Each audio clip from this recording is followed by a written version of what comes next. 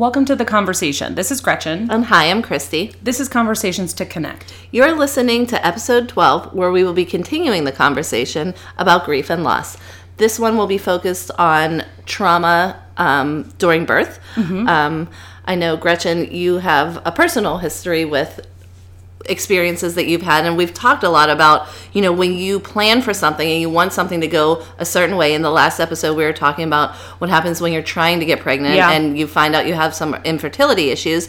But then what happens when you have this sort of birth plan and then everything goes out the window? Absolutely. And so I met with a friend of mine, her name is Heather, and she shared her story with birth trauma and the things that she went through. And she and I have talked a lot about what that is like, and the differences between a typical birth, I think what the majority of women experience, or maybe not the majority, or I don't know for to. sure. Or aspire what we expect. Mm-hmm. Again, so this is a loss that sometimes is really hard, and it's hard to feel validated in, because especially if you end up with a healthy child. Both of my children are fine, but both of the births of my sons were traumatic and were definitely not typical. Right. And traumatic in a sense of not only do you not expect it to go this way, but it's so scary. Yes. I mean, I'm not speaking from experience, but like when something is an emergency situation and Correct. You don't know what's happening and your partner doesn't know what's happening, that can trigger the effects of trauma on a person's brain. Definitely. And when you're in a medical emergency,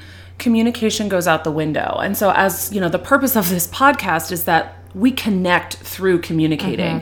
And when you don't understand what is happening or why something is happening, it just deepens that sense of grief and loss even more, because you have no understanding of what is happening, why it's happening, why is this happening to me? And I can say from experience, because I have had 2 children, having a traumatic birth experience the first time made my second pregnancy completely different than it did from my first pregnancy. So I felt like it was really important to be able to bring this experience of birth trauma to light. And I was so grateful to have Heather share her story about her pregnancy with her son Noah and how that has impacted her. Great. And so we are going to listen to that now. And thank you, Heather, for coming on. We really appreciate you, sharing your story with all of us. Thanks. So I want to welcome Heather to the podcast and continuing our conversation about grief and loss. I invited Heather to come and talk about kind of like 2 things, really. One, birth trauma, and also the loss of, I think, like, she and I were talking about this, like it is definitely a loss of the ideal or the loss of an idea about what your birth is going to be. I think that when we talk about pregnancy and birthing children, we have a very typical vision in mind. Would you agree? Definitely, yes. And so when things don't go the way that we think they're going to go, and very much out of our control, it is something that can affect all women. And so I wanted to have Heather here to share her story. And so I'd like to just begin with kind of maybe just talking about if you what was your vision, kind of like, what was that? Like, what did you envision your pregnancy and the birth of your child to look like, to be? All right. Well, first, thank you for having me. Absolutely. Very honored to share my story, because I think it's something that's not talked about and something that I was not aware of, that things don't always go perfect. Most people in my family have had beautiful children, ideal births, and I will skip forward that my story has a happy ending. I have a beautiful, almost 2-year-old son, so everything worked out in the end, continuing to work out. Yeah. But I want to start with this quote, really. It's, when you stand and share your story in an empowering way, your story will heal you, and your story will heal somebody else. And that's from Iyanla Vanzant. So it's beautiful. That's really what I've taken to in sharing this story. It can be difficult, and sometimes I feel like maybe oversharing or breaking some privacy, but it's important to me to continue to share, because I've had other people step forward in their stories since sharing mine. So I don't know that I ever really had many clear visions. I think it's ingrained almost because, like you said, you see all the people in your family who maybe had these ideal births and that it wasn't anything, like it's just what happens. Right. But I also, honestly, I always kind of pictured myself having a C-section, which I guess that'll be a spoiler alert there. But I honestly couldn't really envision, I don't know if that sounds weird, like having the baby in the hospital and, well, having everyone visit and everybody being in my room. That just wasn't me, and I wasn't sure how I would handle that, having everyone around me, and just I couldn't envision it and foresee how that would go. So tell me a little bit then about when did you start noticing, I guess, that maybe something was off, right? Because there was a point that came about, yeah? Yes. I think I started noticing things much earlier, way earlier than I was actually, quote unquote, diagnosed with issues. But it's so hard to tell, it being your first child and being your first pregnancy. You don't know what's going on as much as you talk to other people or your family and friends. There's so many changes in your body that a lot of mine were brushed off whenever I would express things to the doctor. They'd be like, oh, you're just pregnant. But me knowing my body and them not knowing that I never complain about pain, I have a very high pain tolerance and things like that. For me to express, I thought something was maybe off. That wasn't really taken into a strong consideration. Yeah. So what can you tell me then just a little bit about how that, when they finally did realize that maybe something was off, like what were you experiencing? What were you going through? The real diagnosis didn't come until 34 weeks. So I'll back up a little bit. So my pregnancy, I was pretty sick. It wasn't a terrible pregnancy, but definitely not easy. Couldn't keep food down. I actually lost weight my first trimester, which they didn't really care about that, which if you're growing a child, I feel like you really shouldn't be losing weight. I mean, it was only like a pound, but still my belly was growing and I was losing weight. And he actually measured small in his first ultrasound, which was at 11 weeks. And it was only a few days at the time, but so that wasn't really a big deal, but that could have been a sign of something. He measured fine at 20 weeks. My sickness had kind of settled down. Then around 30 weeks, I got the flu. So I was really, really sick. And you can't do anything. They're like, here's some Tylenol. Yeah, I wasn't taking hardly anything, but my baby shower was set for 32 weeks, and I had a male doctor, and he was like, oh, just change the shower till you're feeling better. And me and my mom are like, oh, okay, well, we can't do that. We've been planning this for, forever. 5, since I told my mom I was pregnant, it was planned. So it's not something you whip together. So I actually had him give me anti-nausea medicine to get me through my shower, and it was fine. Everything was fine. But during this time, I was so swollen. I couldn't wear shoes. Now, keep in mind, this is January. So I was wearing flip-flops everywhere. Never wore a coat, really, because I was just so hot, so swollen. So before my 34-week appointment, my swelling had gotten to the point where it wouldn't go down. Before it was I could kind of rest and put my feet up, and I'd be okay. And at this point, I have pictures that I was looking at preparing for this podcast, and my feet were just indented, and it was to the point where if I hadn't had my regular 34-week scheduled appointment that I would have gone to the doctor, and I'm not that type of person. I have knee issues. I didn't go to the doctor till I literally couldn't walk, and my dad had to carry me to the car. So it was that bad that I was prepared to do something about it. Ironically, my mom actually went to me with that appointment instead of my husband because he had a really big work thing. I don't remember. Somebody was in town. I was like, oh, it's fine. Go to work. I'll be fine. My mom can come. Yeah. But so we go to our appointment, and my doctor was taking forever. And we're like, what is up? We have things to do. I don't know what we had planned, but, girls. Yeah, right. Probably shopping, probably doing something to get ready for the baby. And when he finally came in, it was because he was seeing everyone else before me because he knew he needed to devote more time to me to speak to me. So long story short, my blood pressure was slightly high, had protein in your urine, which if you've had a baby, you always get tested. So basically I was showing signs of preeclampsia. So this was startling to him because I was only at 34 weeks. Yeah. it's more, again... It's really early because I was pre-eclamptic with both of my children, and my pregnancies were totally fine all the way through. And with my first, I went into labor naturally, and when I got to the hospital, the only reason they kept me was because I was pre-eclamptic, because I had protein in my urine and I had an elevated blood pressure.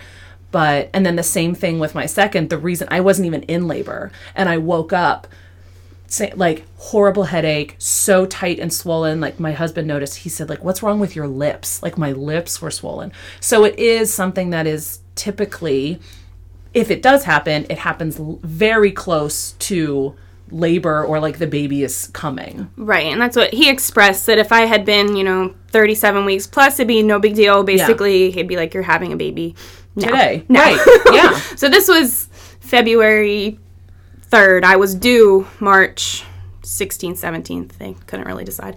Yeah. Somewhere they don't really in that know. range. Yeah. Since he was measuring small, it was whatever.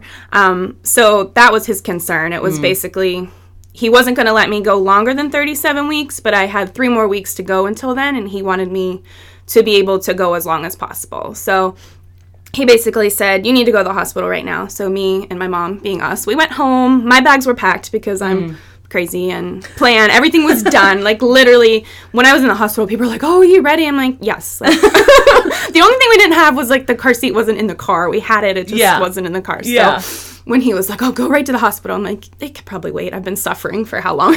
I'm like, it's What's fine. a few extra minutes? Fine. Let me go get my pillow, because I just, again, had this feeling like I was probably going to be there a while. So we eventually went to McGee, went into triage, McGee Hospital, and they started doing their preliminary tests, and they were quizzing me, like, are you anxious? Like, trying to figure out if my high blood pressure was caused by stress related. Right. Yeah. And I was like, no, honestly, like, I'm calm. And my mom was like, yeah, like, she knows me. She's like, no, she's very calm right now. Yeah. I might seem more stressed out than the average person, but I was honestly truly calm. I knew I was in the right place. I mean, of course, scared, but then they basically decided at that point to admit me.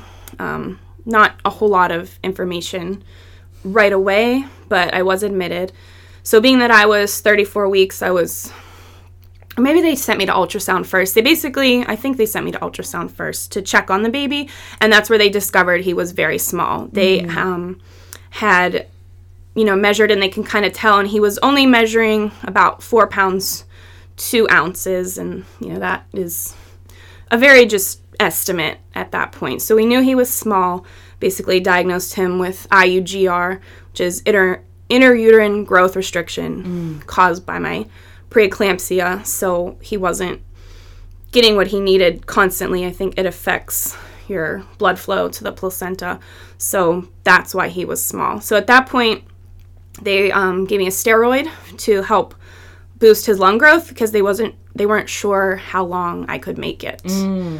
So, again, not a whole lot of information. They didn't really tell me that then the next day I would get another one. Gotcha. It's a 2-step process. And then they didn't tell me that you have to be kept for 24 hours past that shot. So you're like committing to 2 days in the hospital. And I didn't really know that up front. I was kind of like, at that point, I wanted to go home. Yeah. So that was a Friday. I was admitted. So basically, without really knowing it, I had a ticket to stay there until Sunday. And doctors checking on you, rounds constantly, fetal monitoring, blood work to check on my liver and kidneys, because that's mostly what the preeclampsia is affecting. I had to track all my liquids in and out, pee in a beautiful little trough in the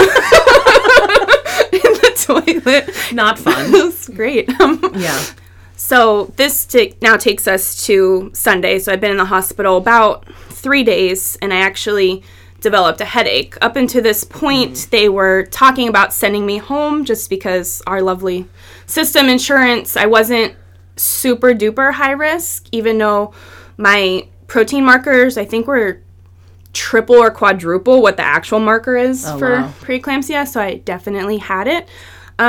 So anyways, this Sunday I developed a headache, and just ironically on rounds, I had my actual doctor that I had seen all through my pregnancy. So he was extra concerned. Not that they're not all concerned for you, but he knew you. He knew me. Yeah. So he basically was like, you're not going anywhere. And up until this point, I was working on my computer, and he was like, you need to stop.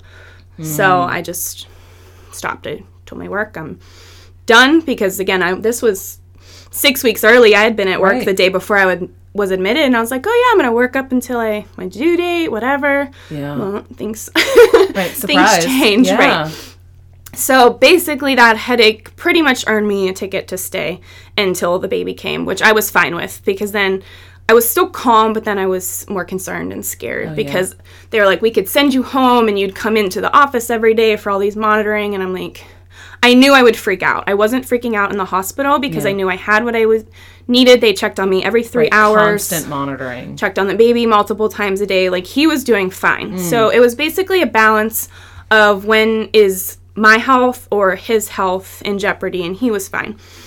I basically hung out in the hospital and did nothing because my headaches progressed and I started actually lose vision in my eyes. Oh, wow. Which I later asked my eye doctor about, and they said that can be caused by your hormones being just crazy. Wow. Yeah. Start to lose your vision. Because, again, they weren't concerned in the hospital, but they never, described, Nobody explains anything. And I was just so dying that I didn't have the energy to ask why. Yeah. Which now I wish I would have, but you obviously can't change it now. Yeah. So about a week later, I would get up every morning because I didn't sleep at all, at all when I was in there. So the residents would come see you around 5, 6 in the morning. So I'd usually try to get up, or sometimes they'd wake me up and they'd turn the lights on. And I'd be like, oh no, please no lights. Yeah. It's basically living in darkness. And they do your blood pressure and whatever medical term, vitals, multiple times a day. And so they had done mine, and my resident was like, are you okay? Because, again, I was there for a week, so I knew her. Super cute. She knew what was going on a little bit. She's like, are you okay? I'm like, yeah, I slept for the first time since I've been here. And she's like, okay, well, you're not okay. My blood pressure was at 180 over 120. Oh, wow. So normal is about 120 over 80. So basically, really bad. Yeah, I was shutting down, which is why I think I slept good because my body was exhausted, shutting down at that point. So she was like, you're having a baby, we're inducing you. And also, ironically, my husband, I had sent him home because I'm like, I can't sleep here. You go get rest. But it had snowed 7 inches that night. So he actually stayed with my brother, who lives very close to the hospital in the city. So he was able to get to the hospital relatively quickly because they were moving me from my room, which I was on the high-risk unit whenever I was living there, basically. So they were moving me to the ICU to deliver. I had called my mom because, of course, I need my mom. And it was pretty fast moving to get me out of my room and over to the ICU and get labor started. And I had kept asking the question, are we just going to take the baby out? That was a question pretty much throughout my stay. My mom would ask, if it's this bad, are we just going to do a C-section when the time comes?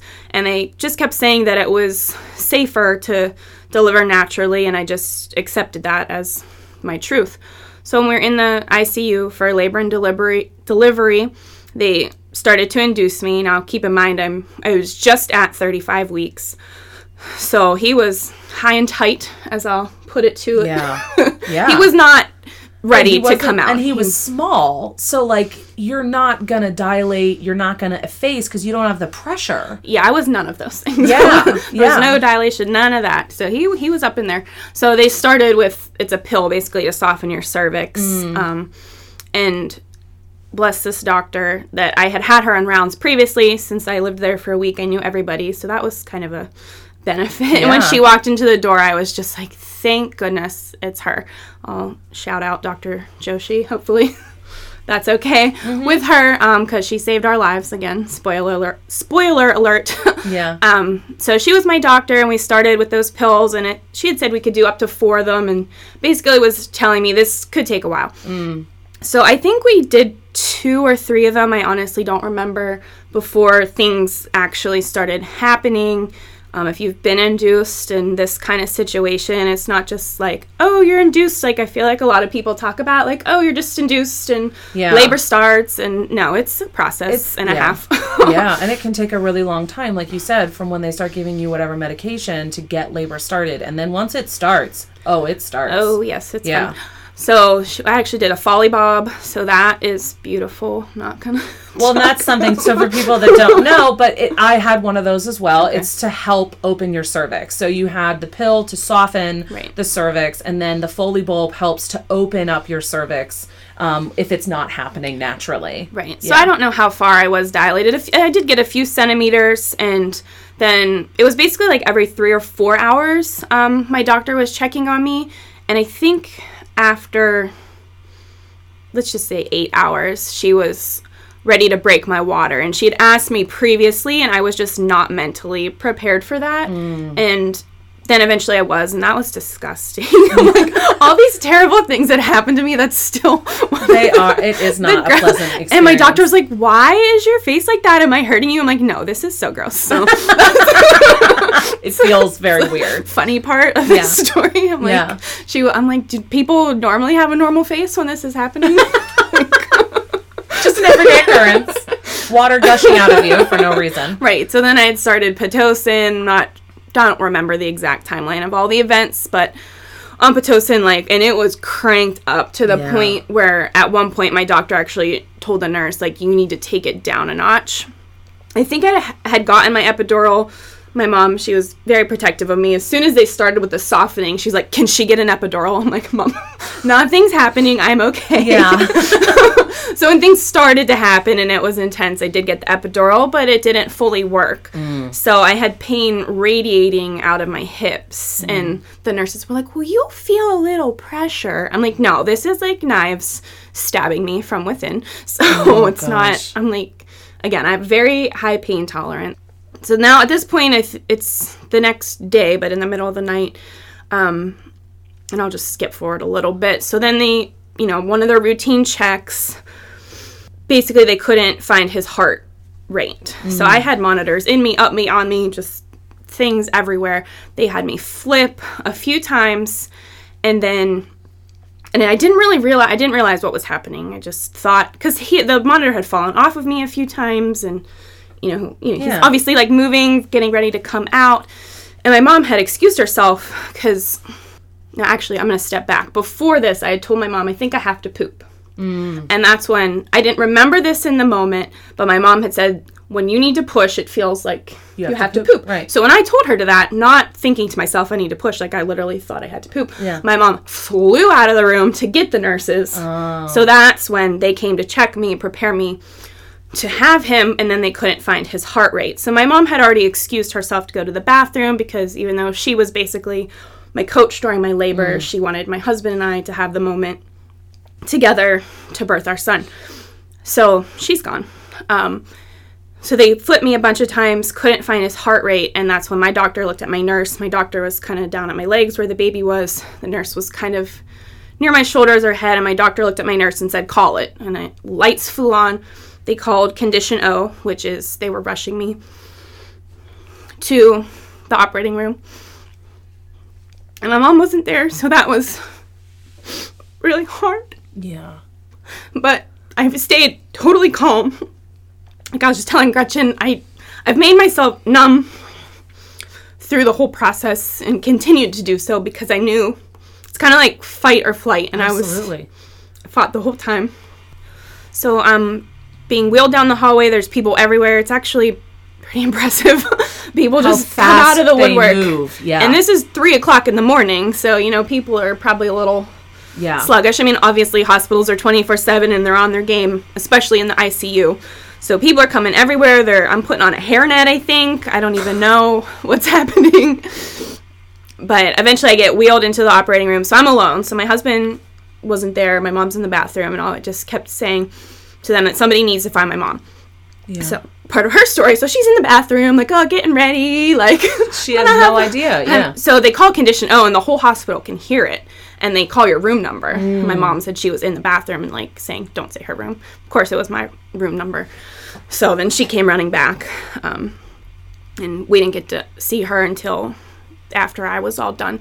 So I'm in the operating room, and they get me on a table, and I think at this point, one of the nurses, I think that main nurse that called the Condition O, told me that they had found his heart rate. But I remember that, but in that moment, I don't know, that didn't really mean anything to me. Yeah. There's people everywhere. Luckily, I had an epidural, so I was already kind of numb. They're putting IVs in me and poking me to make sure I was numb before they cut me open. And they really do. They completely take over. Like, they are moving your body parts. They are not talking to you. They don't tell you anything because their main goal is, we want to get the baby out and we want to get him out now. Right. And to that point, actually, there was an anesthesiologist, I think he was, that spoke to me like the whole time and got in my face. And I wish I knew who he was, but he got down, you're strapped to a table, and got in my eyes and was telling me certain things rather than like my nightmares. And I'll get to that later, of my PTSD of those bright operating lights that you're just forced to stare at. So, and then I told my brother, like, since it was emergency, it felt like they cut at my belly button. Like, I felt something. And then my friend who's a nurse was like, that was probably them just like pulling out your insides. I'm like, great. Nice. Yeah. We'll want some funny jokes into this. We need to laugh too sometimes when it gets overwhelming. So there was just a lot going on. And then again, I heard call it. And they said 3:43, which is funny because his time of birth is written down at 3:44. But even in my state, I know they said 3:43. But at the time, I didn't know if they were calling time of death or time of birth. Wow. Because he didn't cry, nothing. And again, time is just a blur. Not sure. But my doctor, she did come to me and she was like, I was shocked he was breathing when he came out, because when they're trying to get him out, I keep hearing push and all these things. And I'm like, you want me to push? Like, I am numb to the core at this point, because the lady that was testing me, I know I never answered her when she was like, can you feel this? Because there was just so much going on. I know for a fact didn't answer her. So I was pretty numb. So they're yelling, push and getting him out. So he got out, and I just kept asking if he was okay, and nobody would answer me. The anesthesiologist was like, I don't know. And finally, another funny thing, he goes, she's okay. And I was like, She? I'm like, I'm pretty sure I'm having a boy. Because, like, we found out at 20 weeks, and then when I was admitted at 34 weeks, when they were checking his size, I had her check again because she had asked, like, oh, what are you having? And I'm like, I'm told a boy, but, like, I just wasn't convinced. So that was funny when he was like, she's okay. And I'm like, pretty sure I'm having a boy. That is funny. And then eventually they asked me what his name was, and I said Noah James, because my husband and I had already decided on that.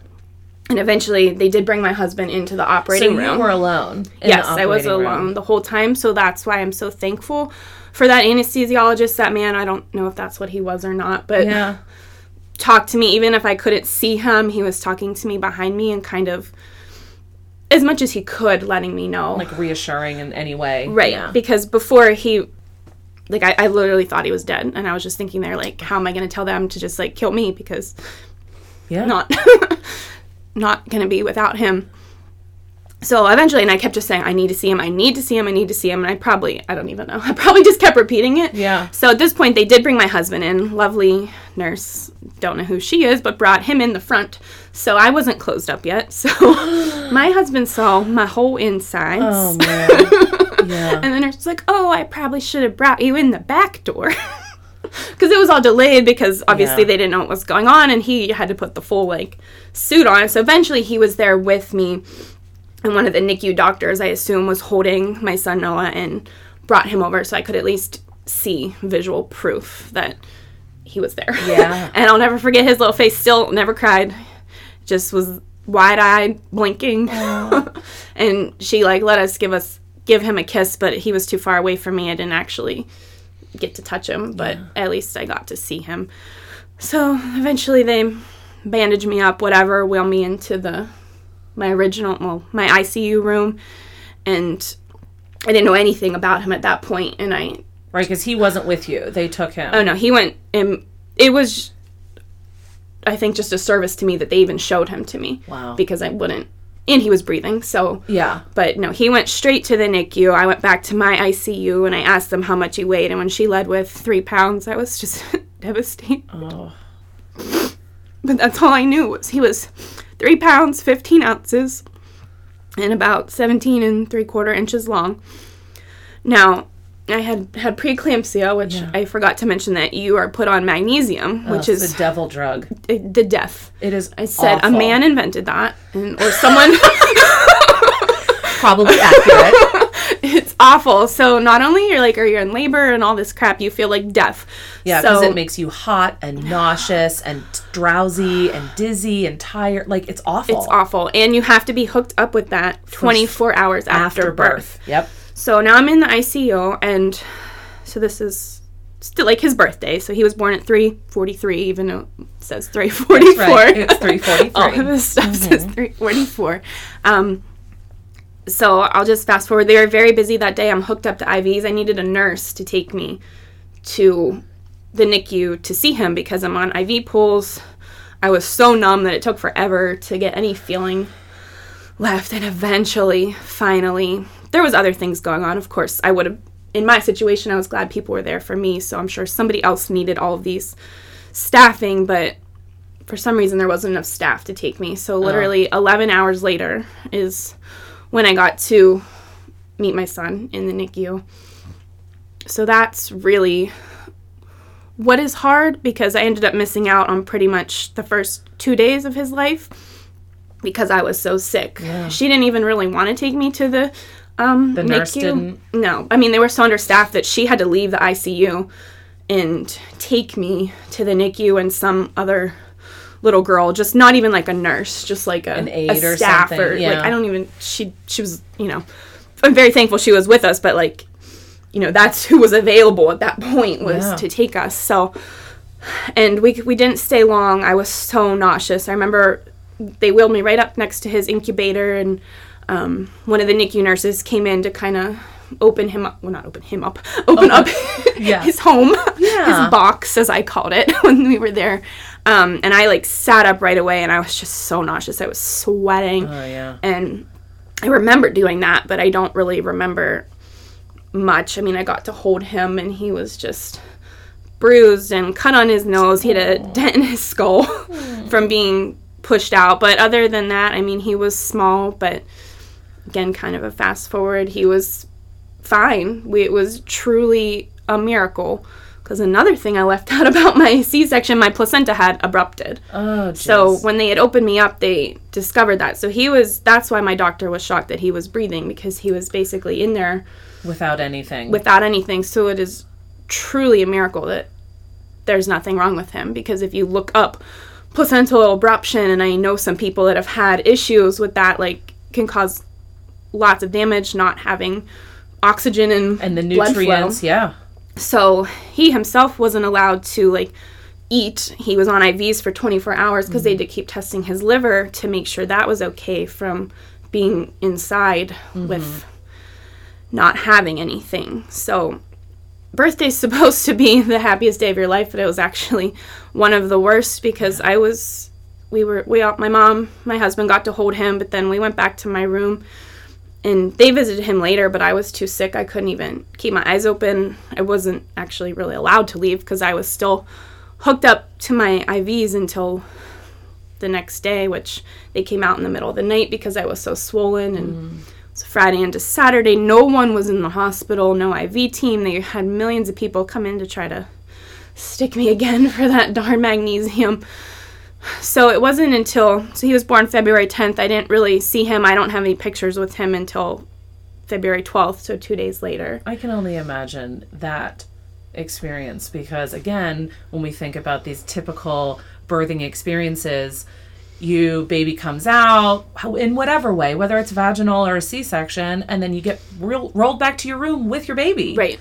And so the loss that you experienced of knowing that your child was there, was outside of you, and that you couldn't be with him. Right, and I felt a disconnect for very long, and I feel like I'll always try to make up for those 2 days and the days that followed not being with him. That's why his birthday is a big deal for me. Yeah. Threw a great first birthday party and been planning his second birthday, which is approaching.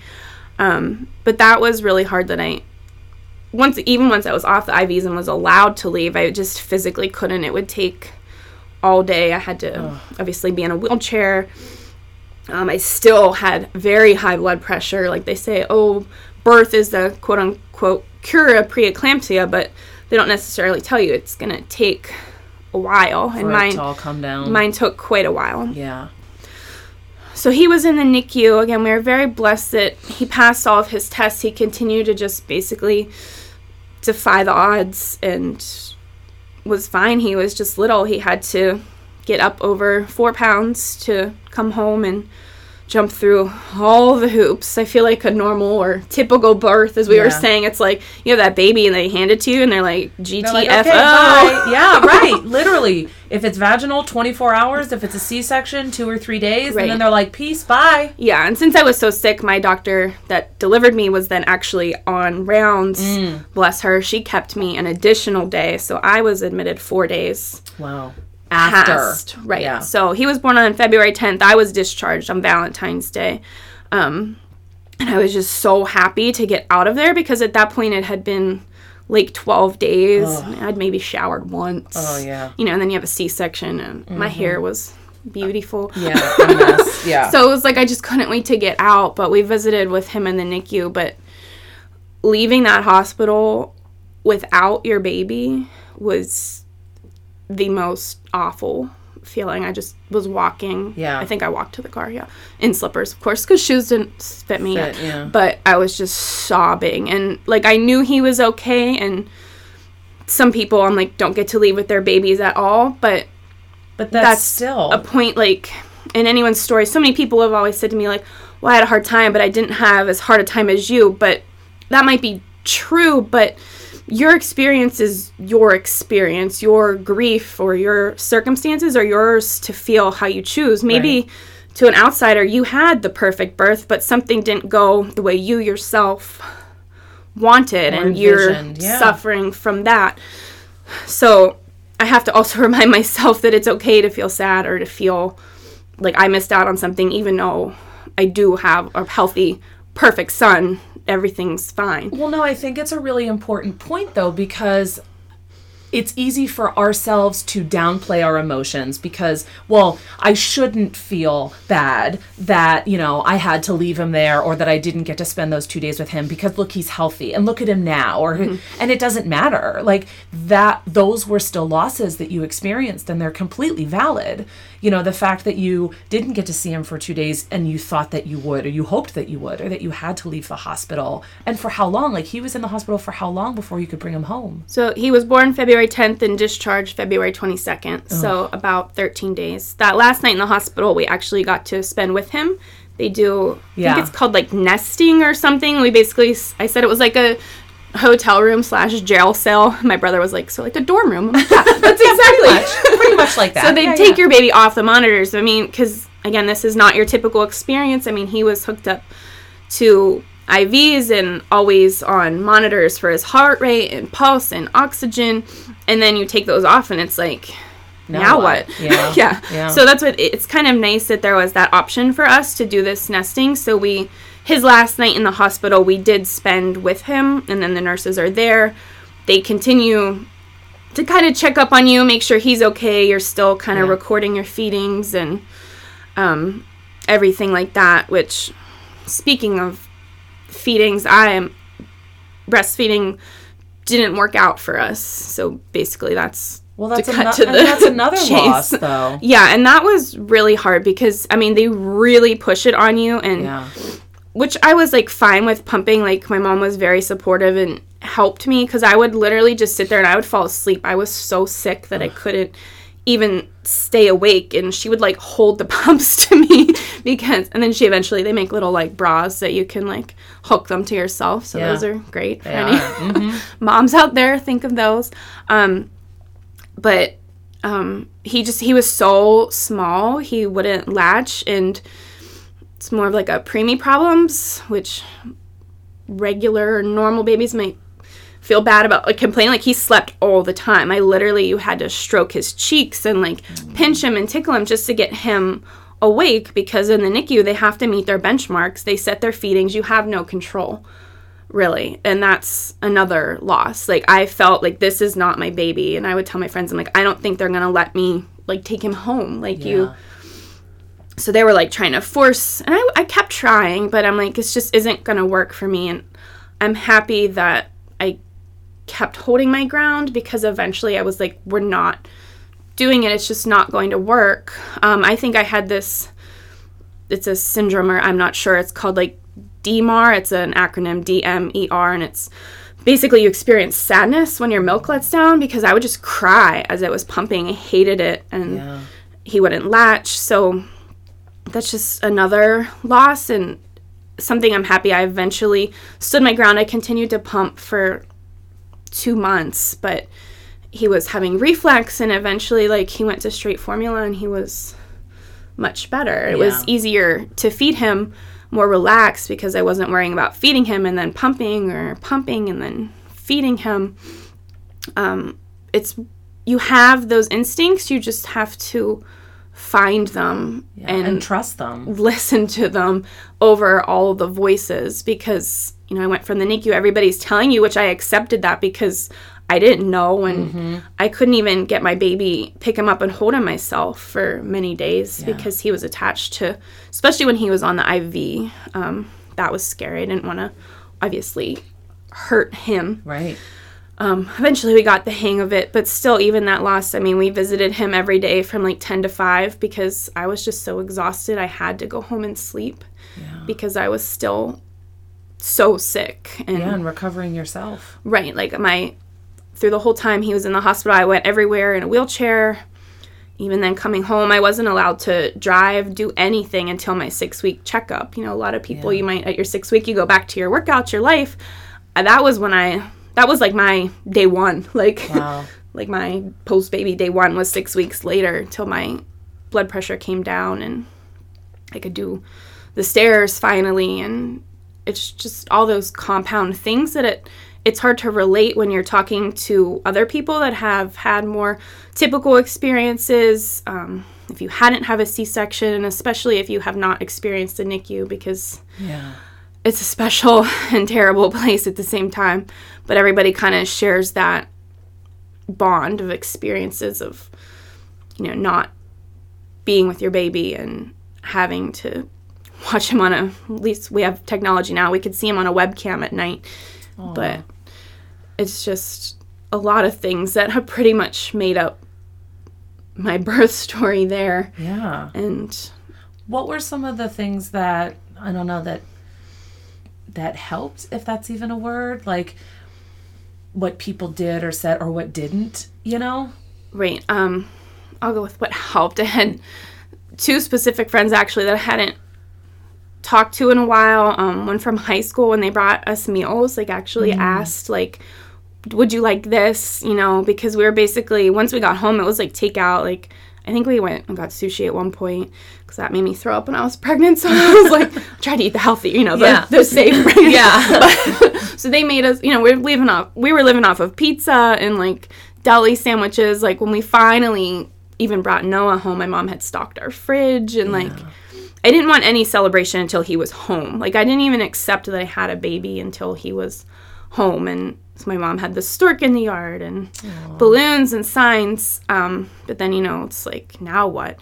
So that's when my friends, they brought over like freezer meals, crock pot meals. I had some of my #MomCrew friends set up huge edible arrangement. And that just like, he was still in the NICU at the time, but that just to know someone's thinking about you, because unless you've really gone through it, and even though I don't think any of them had, but they all have children, it's just, you don't know. You're not sensitive to the fact, and I think I'm so much more sensitive to other people's pregnancies and births now. So having those people that, even if they hadn't gone through it, were sensitive to my experiences and sensitive to helping us was very helpful. I'd say a not helpful one was somebody that came home from the hospital and was walking around with their baby literally like the day they came home. Like she was like, "Oh, aren't you jealous of me?" And I was just like, "Yeah."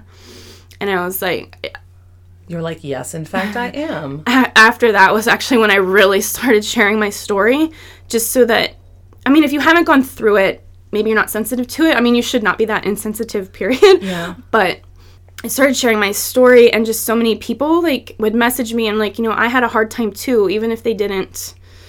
You think you were one of those people, like right. Even if you don't get into detail, it's just helpful knowing people are like thanking me for sharing my story and for being brave in that respect, because it is hard to, like, all these people know what I went through, and now all you do too. But yeah. Well, no, but it's so important not only to be able to share it, but I think for other women to realize that, like, it's a valid experience, right? Like, you had a multitude of losses throughout your entire experience, and yet you still have a wonderful, cute as a button little boy. And so it doesn't undo those things. So it's important that, you know, I think we all try not to have too many expectations, or I tried not to have too many expectations going in with my pregnancies and the births.